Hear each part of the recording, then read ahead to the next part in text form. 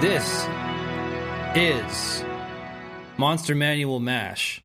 This is the podcast where we look at each entry in the 5th edition Dungeons and Dragons Monster Manual, and we pick apart every creature offered to us by Wizards of the Coast Publishing.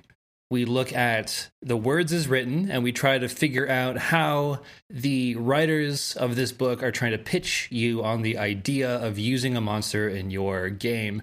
We try to figure out how you can use them according to the book, and we also figure out how you can use them in your own way, drawing from the origins of the monsters, from folklore, from media, from our own imaginations, and sometimes we get off track, but it all works out. Yeah, I think that's accurate. I mostly got it right. Yeah, I'd say so. I'm Chris. And I'm Wes. And we do this podcast once in a while. So the Ettin is a foul, two-headed giant with the crude characteristics of an orc. Couple things that it wants to let you know. They never bathe if they can help it, which implies that there might be times when they have to bathe or someone forces them to bathe. They wear stinking hides and their skin is encrusted with filth. They have long, lanky hair, stinking breath with tusks and bad teeth. So these are your like cave-dwelling troglodytes. They go out of the way, the Wizards of the Coast, the authors of this book, whoever wrote this, goes out of their way to stress that Ettins are even more disgusting than your typical brutish cave dwellers. Yeah. Which, like, I think you have to go beyond lank hair and, like, filth-encrusted skin if you want to, like, separate them from a troll or a troglodyte, which I think is another monster, or, like, an ogre. These other, like, brutish monsters. You gotta make these guys gross. Yeah, like, really, like... somehow. Yeah. But it leaves... Yeah, like, the first indication should be, like, the smell. Just, like, stinking diaper stuff, you know? Yeah. Yeah. But it doesn't spend that much time on it, just to let you know that they are the grossest monsters probably in the book. They have a dual personality because they have two heads. Each head is completely distinct from the other personality-wise. They don't know privacy because they are constantly in each other's face. They are always irritated by the other head. Their familiarity breeds contempt, and they're arguing constantly. If you need to call them by a name, each head has a different name, but you can also refer to the Ettin as a whole if you combine their names. And the example they give you in the book is Hargle and Vargle are called Hargle Vargle. Yeah, they're doing, like, all of them. All of them do that. Like, the celebrity, like, compound name. Yeah. That makes more sense. Because if you followed the Ettin rule for that, you would call them Ben Jennifer. That's true, yeah. Which just doesn't have the same ring. Because right? they went with the example Hargle and Vargle, you can't really take the beginning of one to the ending of the other because they both have the same suffix. So. Yeah. Yeah. Yeah, you'd kind of screw yourself that way. They're not very Instagrammable. So this point, I think, is it's never touched on again, and you can make of this what you want, but I think if you really wanted to get into the heads of a Ettin, you have to think about what a lack of privacy would do to you. And be like, it's not just that they're stupid or that they're constantly irritated. It's like I think you'd have to have some sympathy for that. You know, like everyone goes crazy, I think, without a bit of alone time. Yeah. Even the most extroverted people. And if you just had, like, none ever, like, never, your entire life, there's always, like, a guy right there. So that would, I feel it's hard to like really imagine, I think, that. So it's good exercise, I think, in like writing, because you're writing a character too when you're making a monster that can talk, that players are going to interact with. So, like, really to get Yeah. inside of like you said, the heads of that character, it takes some like you gotta really work on that, you know. Yeah, I think the Etten is it's a opportunity for some really heavy role playing, or like interesting. We're not heavy. It's not a job. I mean, it is kind of a job, but I mean, like, it could be fun. It could be an interesting. That's the novelty of this thing, is that it has two heads. It's otherwise almost completely indistinguishable from an ogre or other like big heavy monster. But yeah, it gives you a chance to like also make like a big scary monster who's very silly too. Like there's a lot of opportunities there. Mhm. I think like you can go full Jim Henson with it. I think like just imagine this existing in the world of Labyrinth or Dark Crystal, and like I feel like you could that's a great jumping off point for an Etten, you know. Yeah, make them, especially if they're in a dungeon or something, just make them this really weird, goofy character. Because you can make it, like, it doesn't really get into, it says that they have different personalities, but it doesn't really get into, like, how wildly different. And it suggests that they are just brutish cave dwellers who just want to kill and eat you. But it's more interesting if you have the heads, like, obviously opposed to each other in, like, almost every way, right? Like, so if maybe one is, like, classier than the other.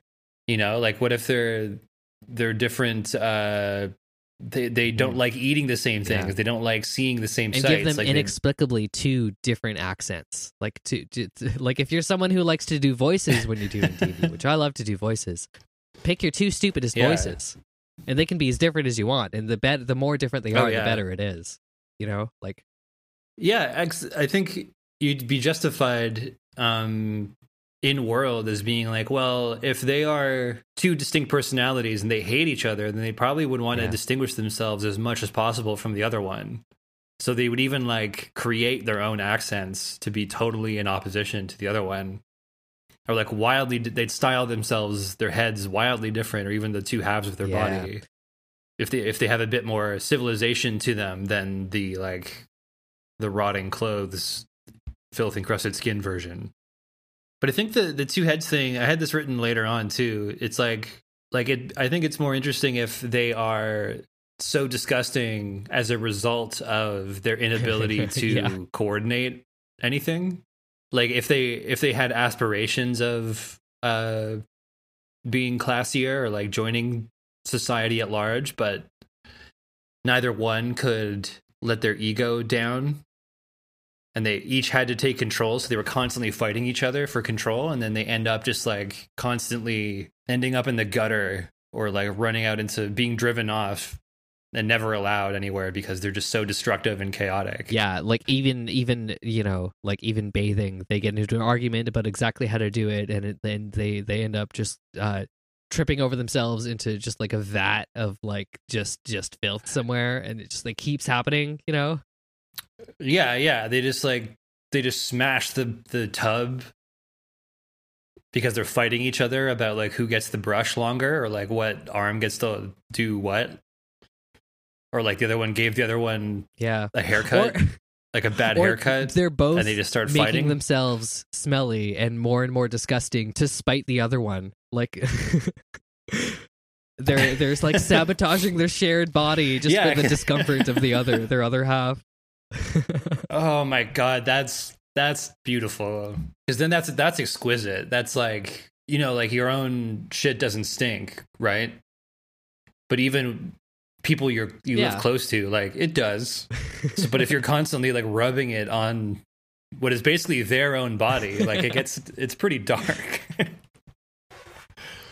And having that like explicitly mentioned filth and grotesquerie be like self-inflicted is that's a great, because you want your like big ogre troll genre monsters to be I personally I like them to be like wildly unlikable people, like creatures, just to like really push it over the edge. Like no, like trolls are not good to be around. They're just they're awful. You know.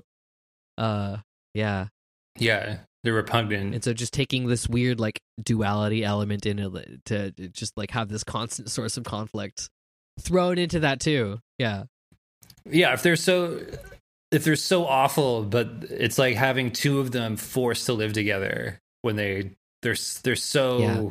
And I'm imagining like even to each what- other. like a similar dynamic to like in The Simpsons in the episode where Milhouse's parents break up. Like I'm imagining like it's almost like this couple that like they really shouldn't be together. They hate each other, but they can't. They're literally the same creature, you know, and just they're caught in this constant limbo. Yeah. It even says something about like what if you, the listener, the objective you, the third person or whoever you, the second person you, was forced to live with yourself every waking moment, as in like you had a clone And just head. the head too. Yeah. Like how tired of this other person like, would you be, or would you keep get being along? like, okay, so I'm just Wes with two heads now, and there's I can carry on a conversation like while doing something else, while eating or drinking, you know? Or would we start to diverge the way I imagine if you actually could just make an instant clone, not like a grow in a vat clone, but like screw around with a teleporter and oh, we got a clone now, that kind of clone, you know, that kind of clone.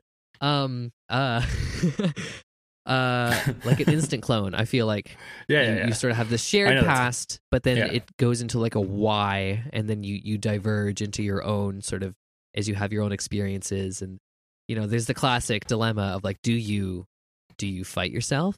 Like, what do you do when you like what you know? But it gets different when it's like, do you diverge when you're when it's just the two heads? You know, when you have to share a body, Yeah, because you're potentially experiencing all the same perspective things. Difference of like, I Ettins are pretty big, like maybe, you know, like maybe a foot, a foot apart. I don't know, couple centimeters at least. That's like is that difference in space enough to create, even when people are doing the same thing? Like, is that even enough to create a divergence? Yeah, or even simply knowing that there's another one of you, does that change? Do you develop an inherent distrust or like disliking and you can get really of the other like one simply for being psychoanalytical there? too? Like is like there's the idea of the big other, right? You always have this idea, even when you're alone, that there's some kind of witness, even if you don't believe in like a higher power. There's some kind of audience that you're doing everything for. What if there literally was all the time, and they could critique you in the moment, and they did not have perfect judgment? Like you've always had an audience for every single thing that you did. Yeah. Or like, would that make you act better? Because, you know, we always have these like these angels and demons on our shoulders, and it's like, would the other head like tisk you if you're doing something that both of you want to do, but you know you shouldn't, you know? So like, what would like, or would you just like make a pact to sink further into depravity, and then you'd be enforcing it because you'd have like an accomplice. You've doubled down on it, right? Like you've like whatever you do, you'd be doubling down. You'd either like become a much more ideal version of yourself, perhaps more high strung, and like always like on the guard for the other, but you'd be like more like morally impeccable to yourself, or you'd sink further. Yeah, it's like you can just look at yourself like, look, id. You and I both know we want to find a cave, and we're going to live in that cave, and we're going to eat people, and that's what we're going to do. We're going to make fun of them before we eat them. It's not going to be clever jokes. We're just going to be assholes, and then we're going to eat them, and that's what we're going to do now. That's our thing. We've given up on society. Yeah. You and I both just want to play StarCraft all day. So let's just agree that there's no judgment here. So, if somebody gives you shit for playing StarCraft, you just look at me and we'll know what we need for ourselves. Yeah, and like we can talk shit to our opponents. I guess you're mostly typing in StarCraft, but I think some people... No, you probably don't. I don't know if people use headsets to talk to each other in StarCraft. I don't know. Anyways, if you're playing a video game where you can talk shit, you can also like drink terrible energy drinks while talking shit. Yeah. if you have two people and you're doubling down on just being video game urchins forever. Yeah, like Ettins are basically streamers. Yeah. They're just video game streamers, I imagine. You know, this is all pretty like this is deep stuff, and I don't know if you can fit it all into a monster that the player characters are probably going to murder in the first few minutes. But I just thought it might be fun to try to play a game where two players have to control one Ettin. Oh yeah. Or even just like any character with two heads. Yeah, yeah. Ooh. And you'd have to figure out how to divide that. Like do they both get access to everything on the character sheet, as if like each character has equal control, and so they're constantly like vying for control? Like, I can't remember what it's called.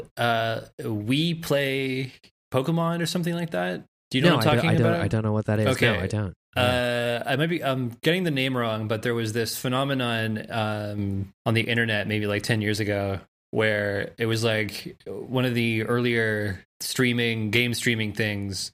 It was like somebody had Pokemon running, and the access to their game, you could just go on like Reddit or whatever, and you could play the Pokemon game that they were running, but everyone had access to it. So at any given time, there were like hundreds, possibly thousands of people trying to control the same like Pokemon game. Right, yeah. So that you had the character moving in these like insanely minute and erratic positions, but like everyone kind of worked together to like push the thing where it needed to go, push the character where it needed to go, and like select the right moves and like do the right things. But it was just, you could see the, like on like a menu, you'd see the arrow like flying around the menu as it was trying to like reach where it wanted to go. And it was like 80% it would end up correctly. It was just taking a lot longer for it to get there because everyone was trying to do it at the same time. So it's like, it was like a bunch of human beings, like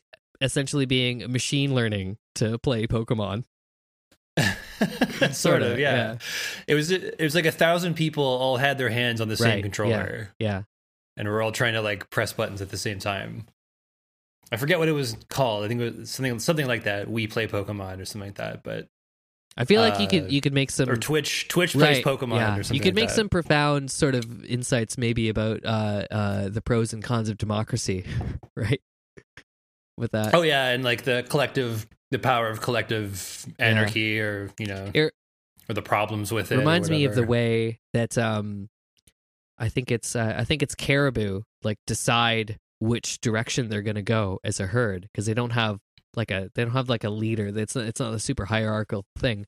But when they look up from grazing, they look at a certain direction, and they keep track of the way the other ones are looking, and they just sort of instinctually know, like, okay, well, more than half of us are looking in that direction, so let's graze in that direction because we're looking in that way, and they kind of decide that way. But if you have too small of a group, they meander and they get lost, and they can't make decisions as effectively. But if you get enough of them together, it's like you put enough chimps in front of a keyboard, they can actually navigate very effectively. And so a lot of insects, the like hive insects, are the same way. Like soldier ants, I remember that they like, if they have enough of them, they can just instinctively function and survive. But if you have too few of them, they'll just follow each other in a line. It's almost like there's a gestalt consciousness that arises like from it's an emergent property of having enough of them together. If we got enough people playing Pokemon at the same time, would that generate an overmind of that Pokemon player? Would the erratic controls like smooth out over if like enough people were pressing the right buttons? And would the collective of people playing the right buttons, like, would that eventually become self-aware if you got enough of them? Yeah, but we'd never know. Never know. The thing about an Ettin, though, is that it's definitely the not enough. Yeah, it's the minimum possible thing. Controllers. Like, it's the minimum possible. Yeah, so it's like almost like if you made something that functioned in that way, but like to be as bad at it as possible. Yeah, it's like two people trying to play Pokemon, same controller, who are angry that there's another person there. And like trying to sabotage each other, but like also being the one being sabotaged always. Yeah. So do you think maybe there would be, like, if Ettins were open-ended head-wise, and you could have Ettins with, like, unlimited number of heads, the more heads they had, the more, like, lawful they become, the more, like, stable and polite and hygienic. Right, yeah, because like their individual ego is one of the heads becomes like a smaller and smaller factor as you get more heads together. So then, yeah, I wonder. You can't hate, like, your hatred toward the others are diffused by the number of them. So you can't, like, pinpoint one of them to direct all of your frustration at. It's almost like you're mad at a situation, which is easier maybe to submit to than, like, an individual. That would be terrifying too, just like a guy with 1,000 heads who makes really good decisions despite having 1,000 different people going on there. It's like, what? Who? Yeah. He's annoyingly successful. He's his own parliament. It'd be like if you wanted to go the other way too. If I'd imagine that the two heads might. Oh yeah, so we were talking about how one head might diverge if you had a clone stuck on you. Mm-hmm. How different could you actually grow to be? But it says in the description of the Ettins too that one of them can be awake while the other one is sleeping. Okay. So that seems like a natural way for them to, like, avoid each other, and especially if they agree, if they know that they don't like each other, it's almost like a house with roommates where you have like a chore wheel or something. And one has to get everything done while the other one's asleep. And you can even maybe like have like a partition between the two heads. Like this so they don't have to deal with each other. Like a horse blinder, like a blinder that just goes between their heads. Yeah. They just have like a big chunk of wood or like anything hauled up on their neck. Something gross though. Like they just let a mushroom grow between them. They just lets the neck fungus get real bad. Yeah. Nasty little growth. I do like the idea of one passive aggressively cleaning their like filth cave while the other one slept, and the other one being like, this place just cleans itself, and just like this long standing Yeah. And they get into all these crazy arguments about who does what. They both do it, and they both think the other one doesn't do it because they hate each other, so they flip on and they go back and forth between who's awake. Yeah, because they never see the other one do it. You know, it's classic bickering couple stuff.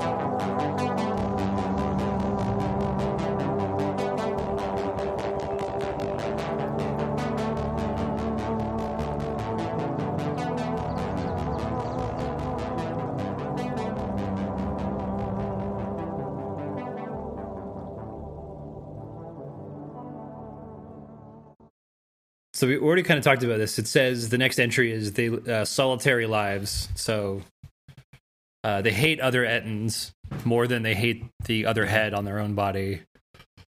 But the idea of two Ettins getting together and getting into an even greater argument with four heads is something beyond the ability of most DMs to properly replicate at the table or turn into drama.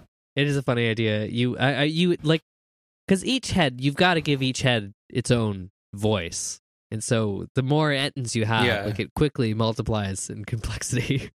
And if your players are anything like mine, they will conspire to have NPCs argue with each other, and that this is just a recipe. This just entices that kind of behavior. So use that sparingly. I feel like just the Ettin as a monster is really, really just begging for players to get it to argue with itself so that you can steal its treasure from it.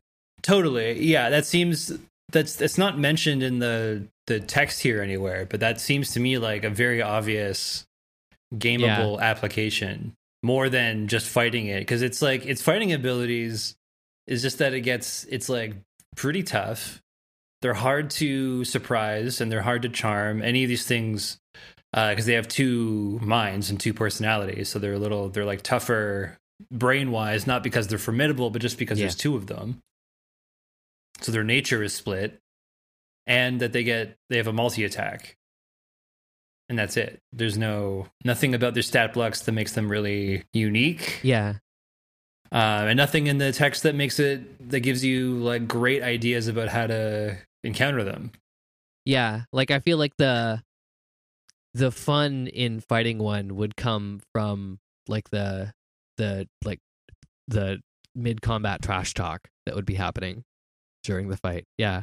Yeah. Or like I think these make a great like threshold guard. Yeah. Who sees you coming, and then you have to talk to them, and then you have to figure out like how to pit the heads against each other and then slip by them while the two heads like fight each other. Yeah. That's the whole deal. Yeah, totally. You know? There is a part in here that tries to get into the ecology of them, where it says females initiate the mating rituals, where they first they'll seek out a den, and then they will, quote, conquer a male, and then they will mate with the male, and then the male is forced to feed and look after them for the duration of a 6-month pregnancy.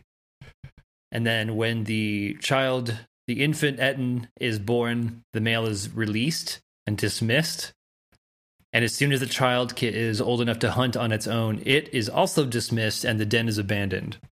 Yeah, I don't really know what to make of that, other than like sometimes you read things in the Monster Manual or any of these books where it's like someone just thought like someone was gonna ask at some point, and so somebody thought like we better have everything written down there so you can just like give me a nature check.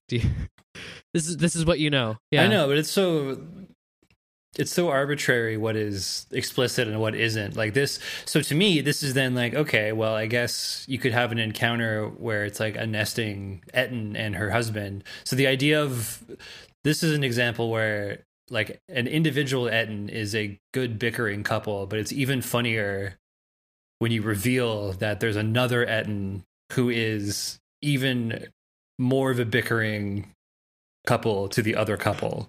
So if you play that as like a bit that you spring on the players, and I think that could be really funny. But that requires a lot of like formidable DM. Yeah. You got to be like a good improviser, skills, or you know? would have to have like put together maybe a flow chart ahead of time. Yeah. Oh yeah. You'd have to think about this one, but or just like think about what personalities would be funny to listen to you argue back and forth. Yeah. If you've got a drama king or queen DM, then this could be good to do, but more or less, I think it's kind of unnecessary. I'm trying to think of like if someone, if that wasn't there, if it was like, so possibly. what are the mating habits of Ettens like? If that wasn't written in the Dungeon Master's Guide, if somebody were to ask me about it, like, what would I come up with anything better than that? Yeah, I don't know. It seems it's kind of weird that a lot of the entries in the Monster Manual are like, they assume everyone is obsessed with like, so do these monsters have sex? Like, how do these monsters exist? Like, yeah, who had sex to have this monster? Like, we've covered this in this podcast that like back in like medieval Europe, they didn't assume that like mice like had sex and had babies. They thought they just arose out of filth, right? So why would people in like a fantasy setting, I don't know, like think like, but wait, like no, there's like monsters show up when things are bad. Yeah, who initiates the mating rituals? The next entry is 2 heads better than 1. Each head commands a different side of the body, so it's very capable of fighting multiple opponents. But all that really means is they get a multi-attack. Um, there's not much different in the AD&D version of the Ettin. Same deal, two-headed giant kin. The one difference is that the right side of the body does a greater range of damage than the left side. Okay. Which is very strange. So to me, it's like whoever wrote that entry thought that it must still be right-handed, even though it's got a different mind controlling it. It's a very weird way to look at a two-minded creature. Like, you'd think that if one side controls one, the other side controls the other, then each would be equally adept. You know? Yeah, like if you've only got one arm, that's your dominant arm. Yeah, that's the one. Yeah, that's your arm. That's your arm. That's the arm. This is like a weird piece of like right-hand supremacy. I don't know if they were still suppressing left-handed people back in like the Reagan era or whatever, but like, yeah, if there are nuns hitting you with rulers for using your left hand. Yeah, it seems like a bit of the author's repressive upbringing made it into that. But that was carried on into the Forgotten Realms. That's like official Forgotten Realms material, is that one side of an Ettin is stronger than the other. I don't know if it comes up mechanically, but that's on the wiki. And then the final entry in the Ettin page is Orcish ties. So this was also in the AD&D version. In Old Common, Ettin translates as ugly giant.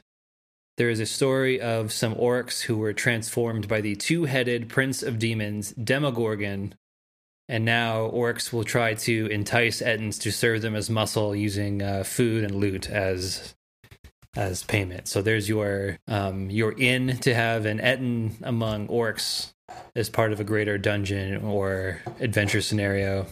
In AD&D, there's no Demogorgon story. It's just that they might be related to orcs. They're sort of like in between orcs and giants is the idea. But this, I don't mind that it gives you like a connection to the world at large. It's a bit of a hand-wavy solution where it's just like, oh yeah, a Demogorgon. But that's fine, I guess. I think, again, always talked about it. I'm happy with monsters just being their own thing. Totally. I do kind of, there's something I like about the idea of like orcs getting corrupted into something even weirder, because going back to like all fantasy orcs, going back to Tolkien, orcs themselves being a corruption of something, so then corrupting the orcs again. I like the kind of recursiveness of that. Yeah, kind of a postmodern orcification. It's like the Demogorgon making orcs in his own image, you know? Yeah. Corrupting a corruption.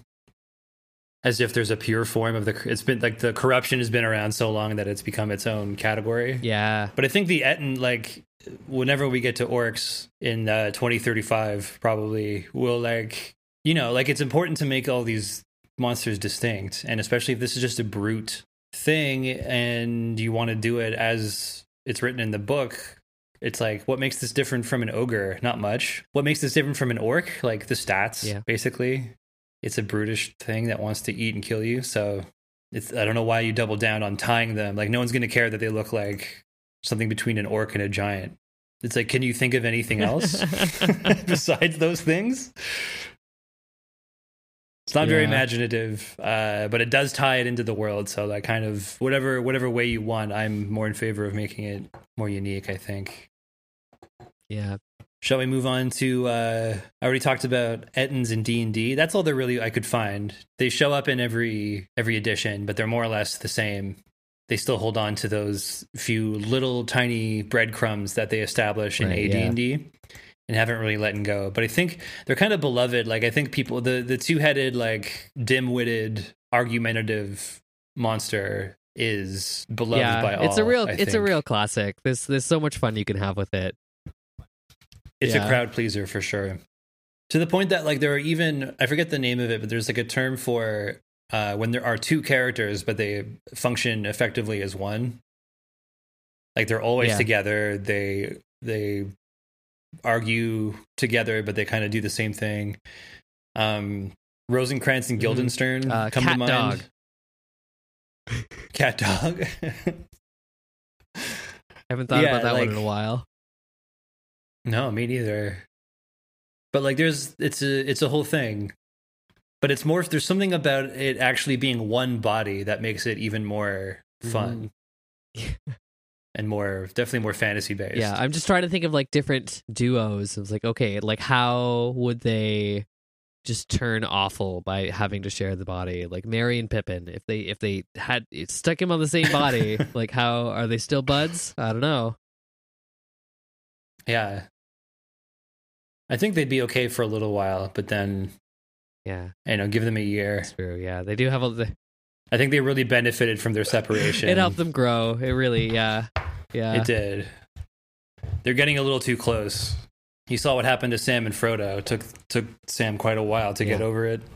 So in history, Etten, history and real world nonsense. The Etten is an English word from Old English, Eoten, and is derived from the Old Norse Jotun, and probably refers to the Jotnar, who is a type of entity in Norse mythology that is separate from the Aesir and the Vanir, who are sort of the like the heaven and hell dwellers. They're like the deities separate from those that walk around on Midgard or the material world. But they're also separate from humans and from dwarves and elves. So like I think frost, it's kind of undefined, but it includes frost giants and trolls. So a lot of the giant classes, but the giants still mingle with the gods, and there's even some ambiguity where gods are married to some of the Jotnar, and they live in Midgard, but they also have access to the other planes that intersect with it. And then there's a relation between them and bogans, which is a sort of catch-all term for English mischievous or destructive spirits. And you get things like haunted roads and hills and like the various the fairy folk legends, but not the ones involving like princely figures whisking away women. These are like more your gnomes, your uglier, more rural types. And the Etten in particular is more associated with the giants because it has more of a Norse thing. There's this theory that I remember reading, and it's like it's probably like it's kind of out there. It's one of those ones where it's like this is not falsifiable. It's like an evolutionary psychology one. Those are always kind of iffy, but this idea that there's so many cultures have stories about like ogres or like giants or like some kind of like human like thing that's different than and scary and it'll steal your children and eat them. That was like an ancestor, the root of that, the reason that's so all over the place is because that's from when humans coexisted with other hominid species like Neanderthals. And so the idea was like, this is such a common sort of thing, and why like and one idea is like this connects to the uncanny valley. Why that's so weird is because this is when there was like different like a Neanderthal, like a different species of human that was like stronger and whatever, and so that's why these ideas exist in culture. But I don't know how you could verify an idea like that, you know? Yeah, it's kind of impossible to verify, but it is it's alluring because it's fun. Like the like 13th Warrior, like those they think they're fighting these like beast men, but they turn out to be just men. But then the viewer kind of realizes that these are like cavemen. These are Neanderthals. There's a throwaway scene in the movie Alexander about Alexander the Great where they're like marching through the world, and I think it gets to the part where they're starting to invade northern India, and there's a bit where they're marching through the forest and they pass like a small group of Neanderthals, and like there's no explanation, there's nothing, that's obviously what's happening. And I'm like, was there And I tried to look into it. There's no written accounts that I could find of like Alexander the Great. So like, when they made that movie, they're like, you know what? What if there was lost tribes of Neanderthals and Alexander the Great walked past them? Yeah. That'd be cool. That's tying history together. And that always always stuck with me. Is like, what a bizarre thing. Because they just had to spend hours and hours and hours doing the cosmetics to get people made up to look like Neanderthals.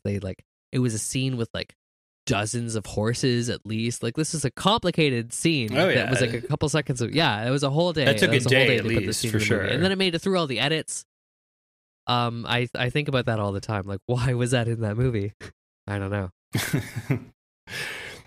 Well, the Etten, there's something to that. Like, we talked about it a little bit in the Cyclops episode, where like the Cyclops has one eye, and to me that kind of tells you that wherever you are, you're in this, like, the cosmos could have gone another way, or like the world is more malleable than you think, because this other creature that is like you in every other way is so unlike you in this one way. Are they the unfinished version of you, or are you the unfinished version of them? It's like it speaks to a primordial origin that's like not done. It questions what you think about existence. And the two-headed thing too is another way of doing that, where it's like, it's so like you, like an Etten can be so like you in one way, but their experience of the world must be so different. And yet you both coexist on this world.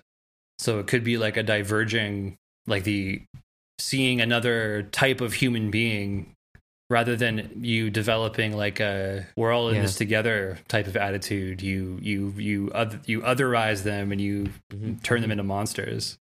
Which, like, what do Ettins think of like one-headed humanoids? Like, what's their opinion of like I wonder, like, if they're only used to having the other one on their shoulders, like the buddy. Like, are they?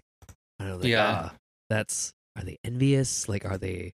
Do you think like, wow, that must be so weird? Like, I don't know. I'm trying to think of like what direction I would go with that. Yeah, they seem so irritable that I think they would. Well, the answer would be that one would love that, and the other one would hate absolutely. That. Yeah, that's the way it would go. One would be trying to ask you questions, the other one would be trying to kill you. And then you'd have to, like, only talk to the one while they were asleep or something. You could somehow make it part of the game that you have to induce one to be awake and the other one to be asleep somehow. Mm-hmm. Oh. And maybe one of them, they're supposed to be pretty dumb too, right? Like that's part of it.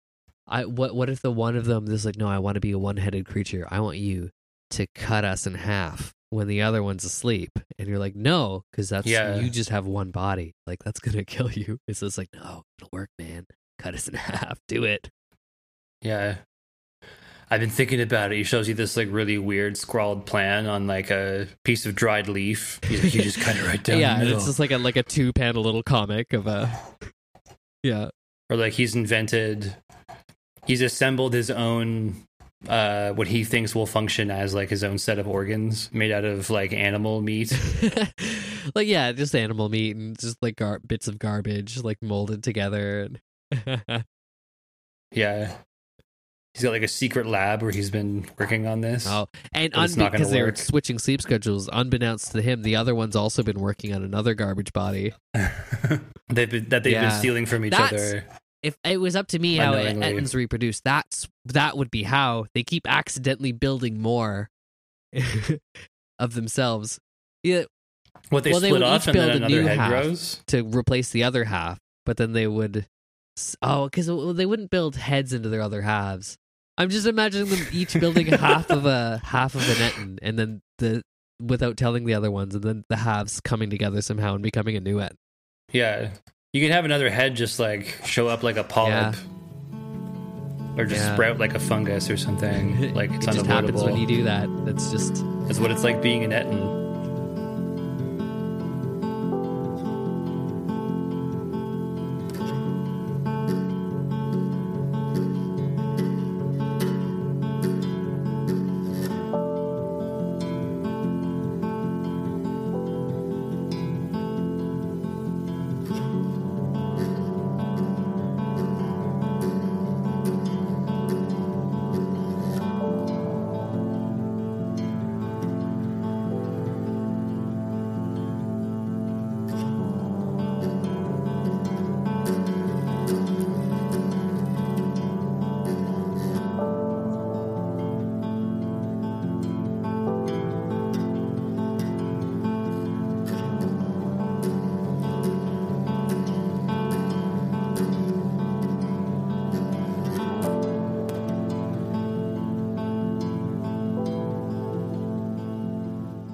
I've got two stories about Ettins specifically. Because like the Ettin gets folded into like giant and troll stories in Scandinavia, and then there's a few. These two stories I think are Old English, but they're very loose. I'm not sure where they come from, except for the longer one, which you can trace to an author named John D. Batten, who collected a bunch of fairy tale and folklore. But I'm going to start with I'll start with the other one, Hind Ettin. So this is almost a sketch of a story, but it's kind of interesting. So Hind Ettin is the story of Lady Margaret, who goes to the woods with her kids, and she breaks a branch by accident, and this gentleman shows up, this guy named Hind Ettin shows up and questions her about breaking the branch, gives her the business for it, and takes her deeper into the forest, and yada, yada, yada. She bears him 7 sons, but laments that they are never christened, nor she herself churched. And then years later, one day her oldest son goes hunting with Hind Ettin and asks him why his mother is always crying. Hind Ettin tells him that she's upset because the kids aren't christened and she is not churched. And then some days later, he goes hunting alone, and then the oldest son takes his mother and brothers out of the woods while Hind Ettin isn't there. And then in some variations of the story, the mother and the children are welcomed back. They are all christened, and the mother is churched finally. And then in some versions, Hind Ettin comes back and claims her and drags her back into the woods where she's miserable for the rest of her life. And in some other variants, the mother's grief expresses itself as hostility to the children, wishing they were rats and that she was a cat, which inspires her children to suggest that they try to leave, which is accomplished easily, and there's no reason given why they didn't just leave before. Which is an interesting tale of abuse and victimhood. There's other versions of this story, there's like Scottish versions and Scandinavian, German versions. But Hind Ettin is sometimes a hill king or elf king or dwarf king or a merman. A merman. As in the darkest version of the story, he's a merman in Germany. A German merman. That's gonna be dark.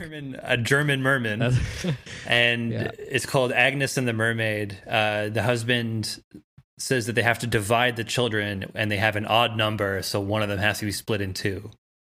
So this is kind of a story, I imagine, I guess, of like, it's a post-Christian story. So it's like a tale about how unhappy women will be not to be married or part of a church, and how it'll destroy their family if they don't get in on the churching, you know? Gotta get churched. It's like, gotta get churched.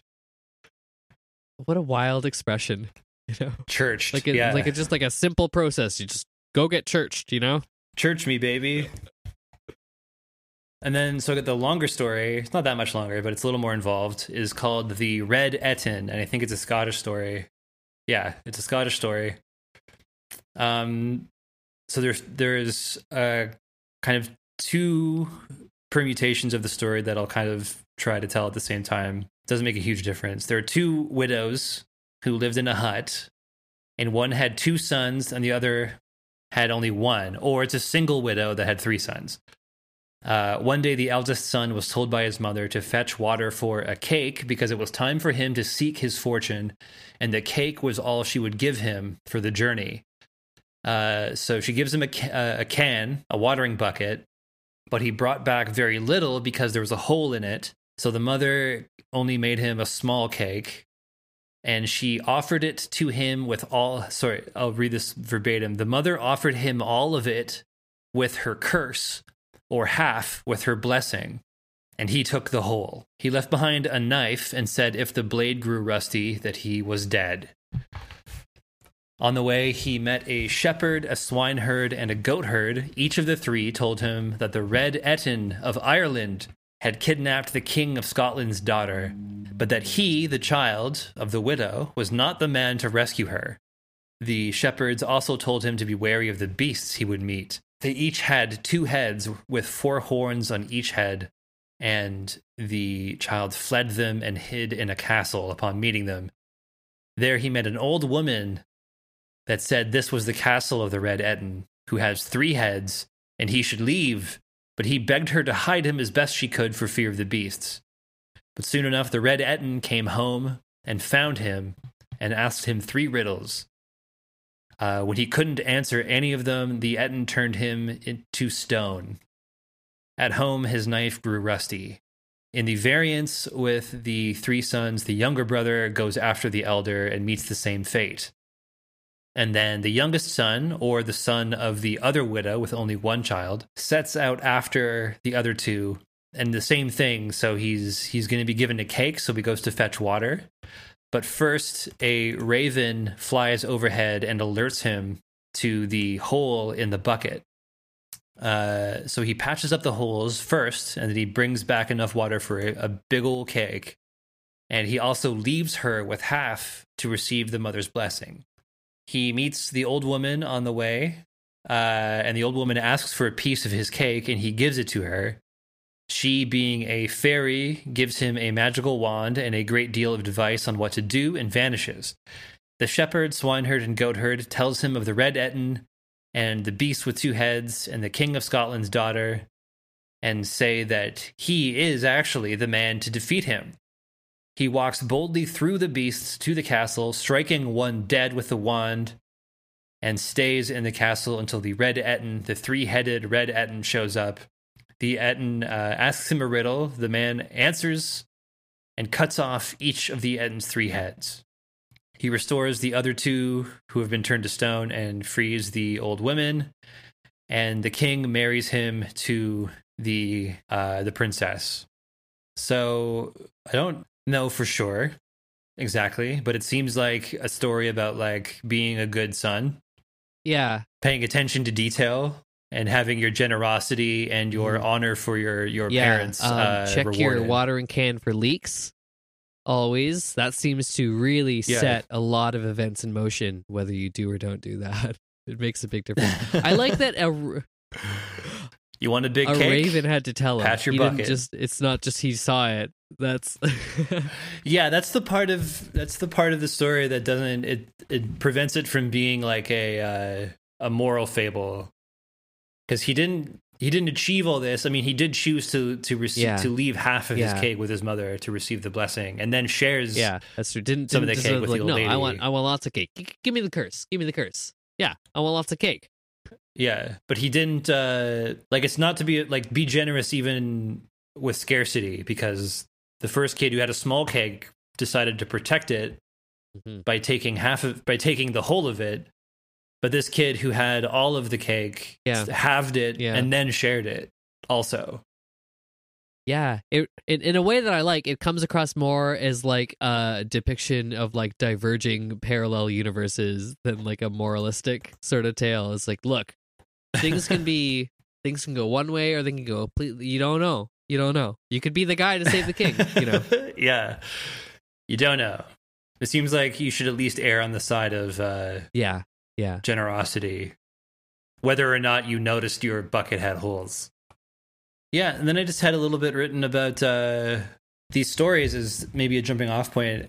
Like, it's kind of immaterial how many heads the Etten has or the beasts have, other than it makes it more otherworldly. Yeah. The heads don't seem important to these stories. But I think, if we're going to look at, what the monsters maybe are, what the Etten is doing psychologically, beyond all these weird, ideas that we've come up with, and what it must be like to be an Etten, symbolically, what you could maybe play with, there's a bunch of things. Because there are a ton of 2-headed or multi-headed creatures and gods all over the place. So you can kind of take your pick of the different versions. There's the Roman god Janus or Janus is a god of thresholds and time and borders, and that's more of a idealistic version of something with 2 heads, being you can you can do it 2 ways. You can have the Etten who's constantly at war with himself, or you can have Janus who isn't at war with himself, who's actually a whole. And by being a creature with multiple heads, one body, but you're at peace with yourself, it suggests that you're at peace with like the world itself. Because if you can control having multiple minds in one body, you must be like so tranquil. Yeah, totally. And like as an aspirational thing, it's like, well, what if all the different people are the heads and the world is the body, you know? So yeah. Right. Yeah. You can use it to represent wholeness, even in a diverse or multi-sided cosmos. And there's a side of it too, like the idea of an Etten. You could use this storytelling wise as like and I think like some of the stories kind of do this too, but in a way of like an empathy sort of teaching things. Like, well, what if you had to share the body of like the person you were talking to? You know, like what if you literally had the same body? Yeah. So think about, even though you don't, think about like what if you did? What would you do? Yeah. Yeah. You might find the Etten so pathetic or worthy of your own sympathy. And on a personal level, an Etten can be used, if you want to use an Etten as a cautionary tale, it could simply mean like being unresolved on an issue, or being of literally, the saying of being of two minds on something, on how that can like cripple you. Or like we were talking about how the Etten is a good candidate to be like a door guard that you can confuse into forgetting you're there. So like you can, by having like two ways of thinking about something, you can actually be totally unable to uphold either way of thought. And like having two heads like that, you could really like very clearly depict some kind of like cognitive dissonance sort of situation too. You know, where like two opposing truths occupying the same space. Yeah, and what that would do to a physical body. So like it's kind of important if like Ettens, in order to function, Ettens, they either need to be dumb, or if they're smart, they need to be peaceful about it. Because if they're smart and they're succumbing to the madness of it all, they would just spiral into insanity. Like the whole house of cards would come crashing down. They'd be like unable to even, like the dumb ones can cope because their needs are so base that animals like, what's it called? Polycephaly is a real thing. It's a rare but well documented thing of not sure what you call it, condition, where something is born with two heads or multiple faces, and often such a creature will die very early, either will be stillbirth, or will die in birth, or will only live a little while after. But there are some cases of such creatures and people living full adult lives, and even some being some animals being encountered in the wild as having two heads. But like some of them, like snakes will do this. Like something like reptiles, for whatever reason, are disproportionately born with like two heads over other types of animals. But like some of the snakes that are born two heads will attack each other. So imagine like an even smarter creature having to deal with it, like the need to like fight off the other that is controlling your body. I mean, unless you make peace with it. And there are people living today that share a body and have two heads, two brains. Yeah, there are. There's a great story of Nicolas Cage once bought a two-headed cobra for possibly $80,000. But he eventually gave it up to a zoo because he couldn't handle it. And his quote is, "I would have to put a spatula between the two heads to feed them, and then it just got a little too freaky for me because the two heads would attack each other while they were feeding." Oh man, I'm just like picturing him doing that too. That's Oh, these cobras have two heads. I've got two of human beings born with two heads and one body, and there's all kinds. Like the Wikipedia on this is pretty deep, and you can get as like into the fascinating bodily details as much as you want. But there's there are two, I think, of the most famous cases of functioning people born with polycephaly. There was Giacomo and Giovanni Battista Tocci, who were Italians born to their mother Maria, who was only 19 years. The birth was easy as they were very small. The father had a mental breakdown upon seeing his sons, and it was in a lunatic asylum for a month. But then they obviously recovered because they joined a freak show. The father had them join what was called a freak show, where they were examined by the Turin Academy of Medicine. The professor said they wouldn't live long, but the tour continued, and they did it for years. And then they eventually moved to America and toured there in their adolescence. They spoke multiple languages. They would often argue with each other and fist fight. And they were different from each other in personality and preferences. One would only drink beer, the other preferred water. The water drinker was very talkative, but the beer drinker was very quiet. They made $1,000 a week on their United States freak show tour. And when? So they went to the United States in 1891. I don't have a date for their birth. 1891 though. Like, I guess, like, what else are you gonna do in the 1890s, right? Yeah, totally. Show up for one of these tours. They still do this with like farm animals. Not as often, I don't think, but like you can still. I remember seeing out there in like one of the reference books that we had in our house growing up. Maybe it was an encyclopedia, but there was like a snake with polycephaly, like a two-headed snake. And I was convinced as like a kid that, like, oh yeah, there's just a species of snake that just all of them have two heads, and it seemed completely plausible to me. Yeah, I thought so too. I think we might have been seeing the same material because it was a big deal. It was a big '90s deal for a little while. I even had a pen. There was like a novelty pen sold at like zoos and certain museums. That was. Like the end of the tail was the pen tip, and then the back of it was a two-headed snake.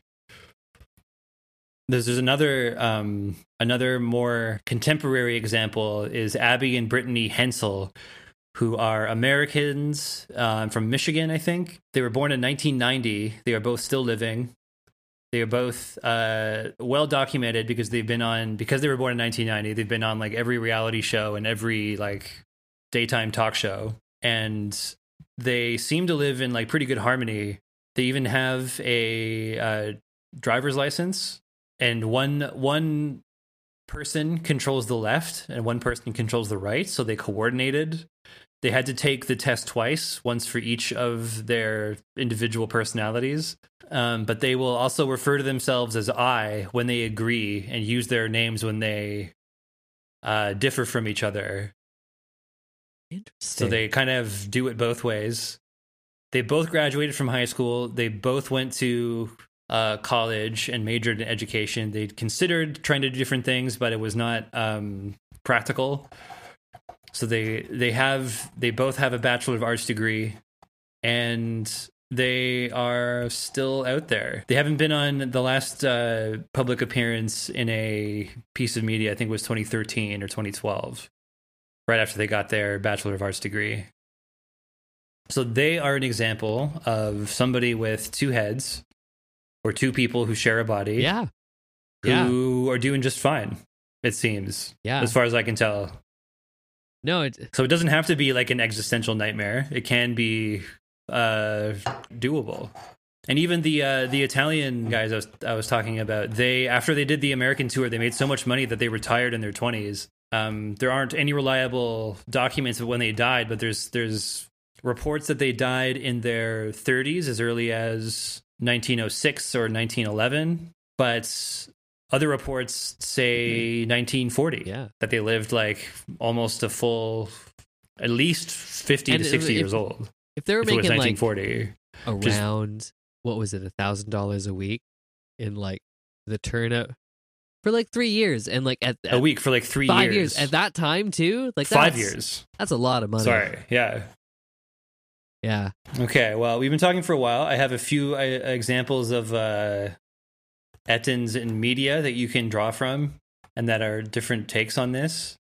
Most prominently are the Warcraft ogres, the original Warcraft ogres, which were the two-headed kind.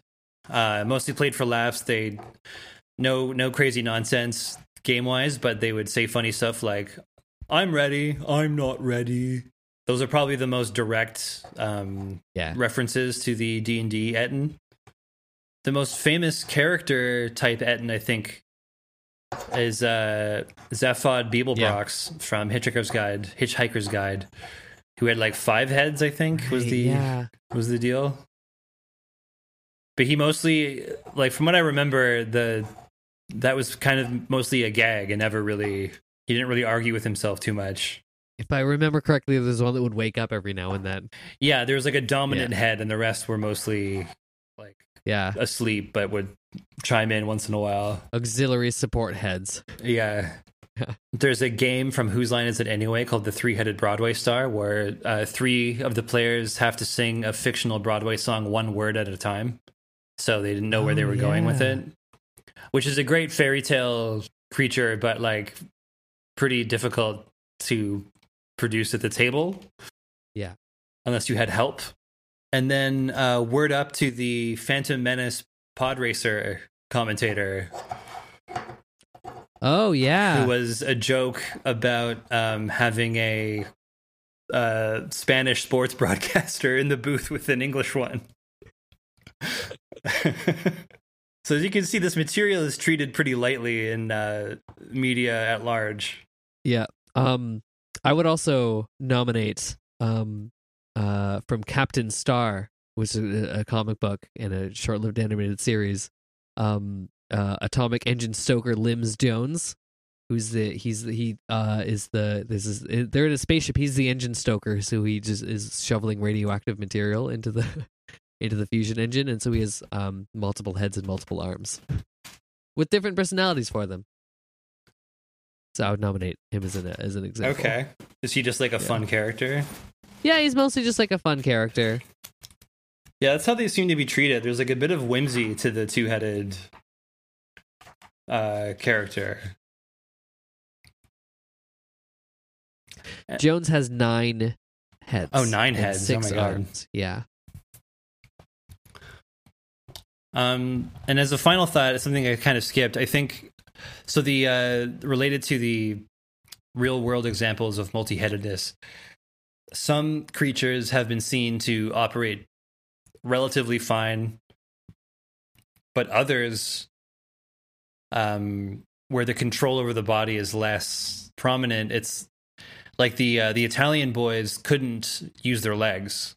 Because it's every case of polycephaly is different, but like animals have been seen to run in crazy zigzag patterns or thrash around violently when the 2 minds were fighting for control over the body, which is a horrific thought. But some of them would thrash around and then would regain ability for a while until there was another like hiccup. So if you really wanted to play with that aspect of it, you could come up with a sort of like the confusion spell, like a random table of how a given Etten might act based on their personalities and specific motivations. And the image, I've gone this whole time without commenting on the image.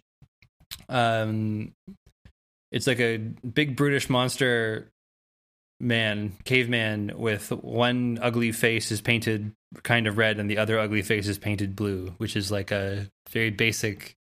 Like, I think you should go as crazy as possible. The 2 heads should be doing everything they can to make themselves different from each other. Yeah. Like one should be, for sure. I think that's it. Yeah, it's a good one. I like the end. Yeah. It's definitely a classic. It's a classic for sure, and I think it's a perfect monster to exist on like a threshold, whether they're guarding something specific or just something that you have to get past. I feel like there's any kind of situation where you would have to maybe have to talk to them a bunch in addition to fight them. They're perfect for that. I think you have to learn about them. Like if you're just fighting them, it's a totally wasted opportunity. Yeah, just fight an ogre or something. Like why? There's so much to work with him having 2 heads. Yeah. Well, it turns out this is actually the last E monster. Whoa. Yeah. We're getting into the Fs now. Next episode will be about the fairy dragon. All right. You'll notice it's not like we didn't find the fairy dragon under D for dragon, fairy. I'll never give that up. Oh, wow. Okay, until the next time. All right. Monsters. Take us out. Monsters out.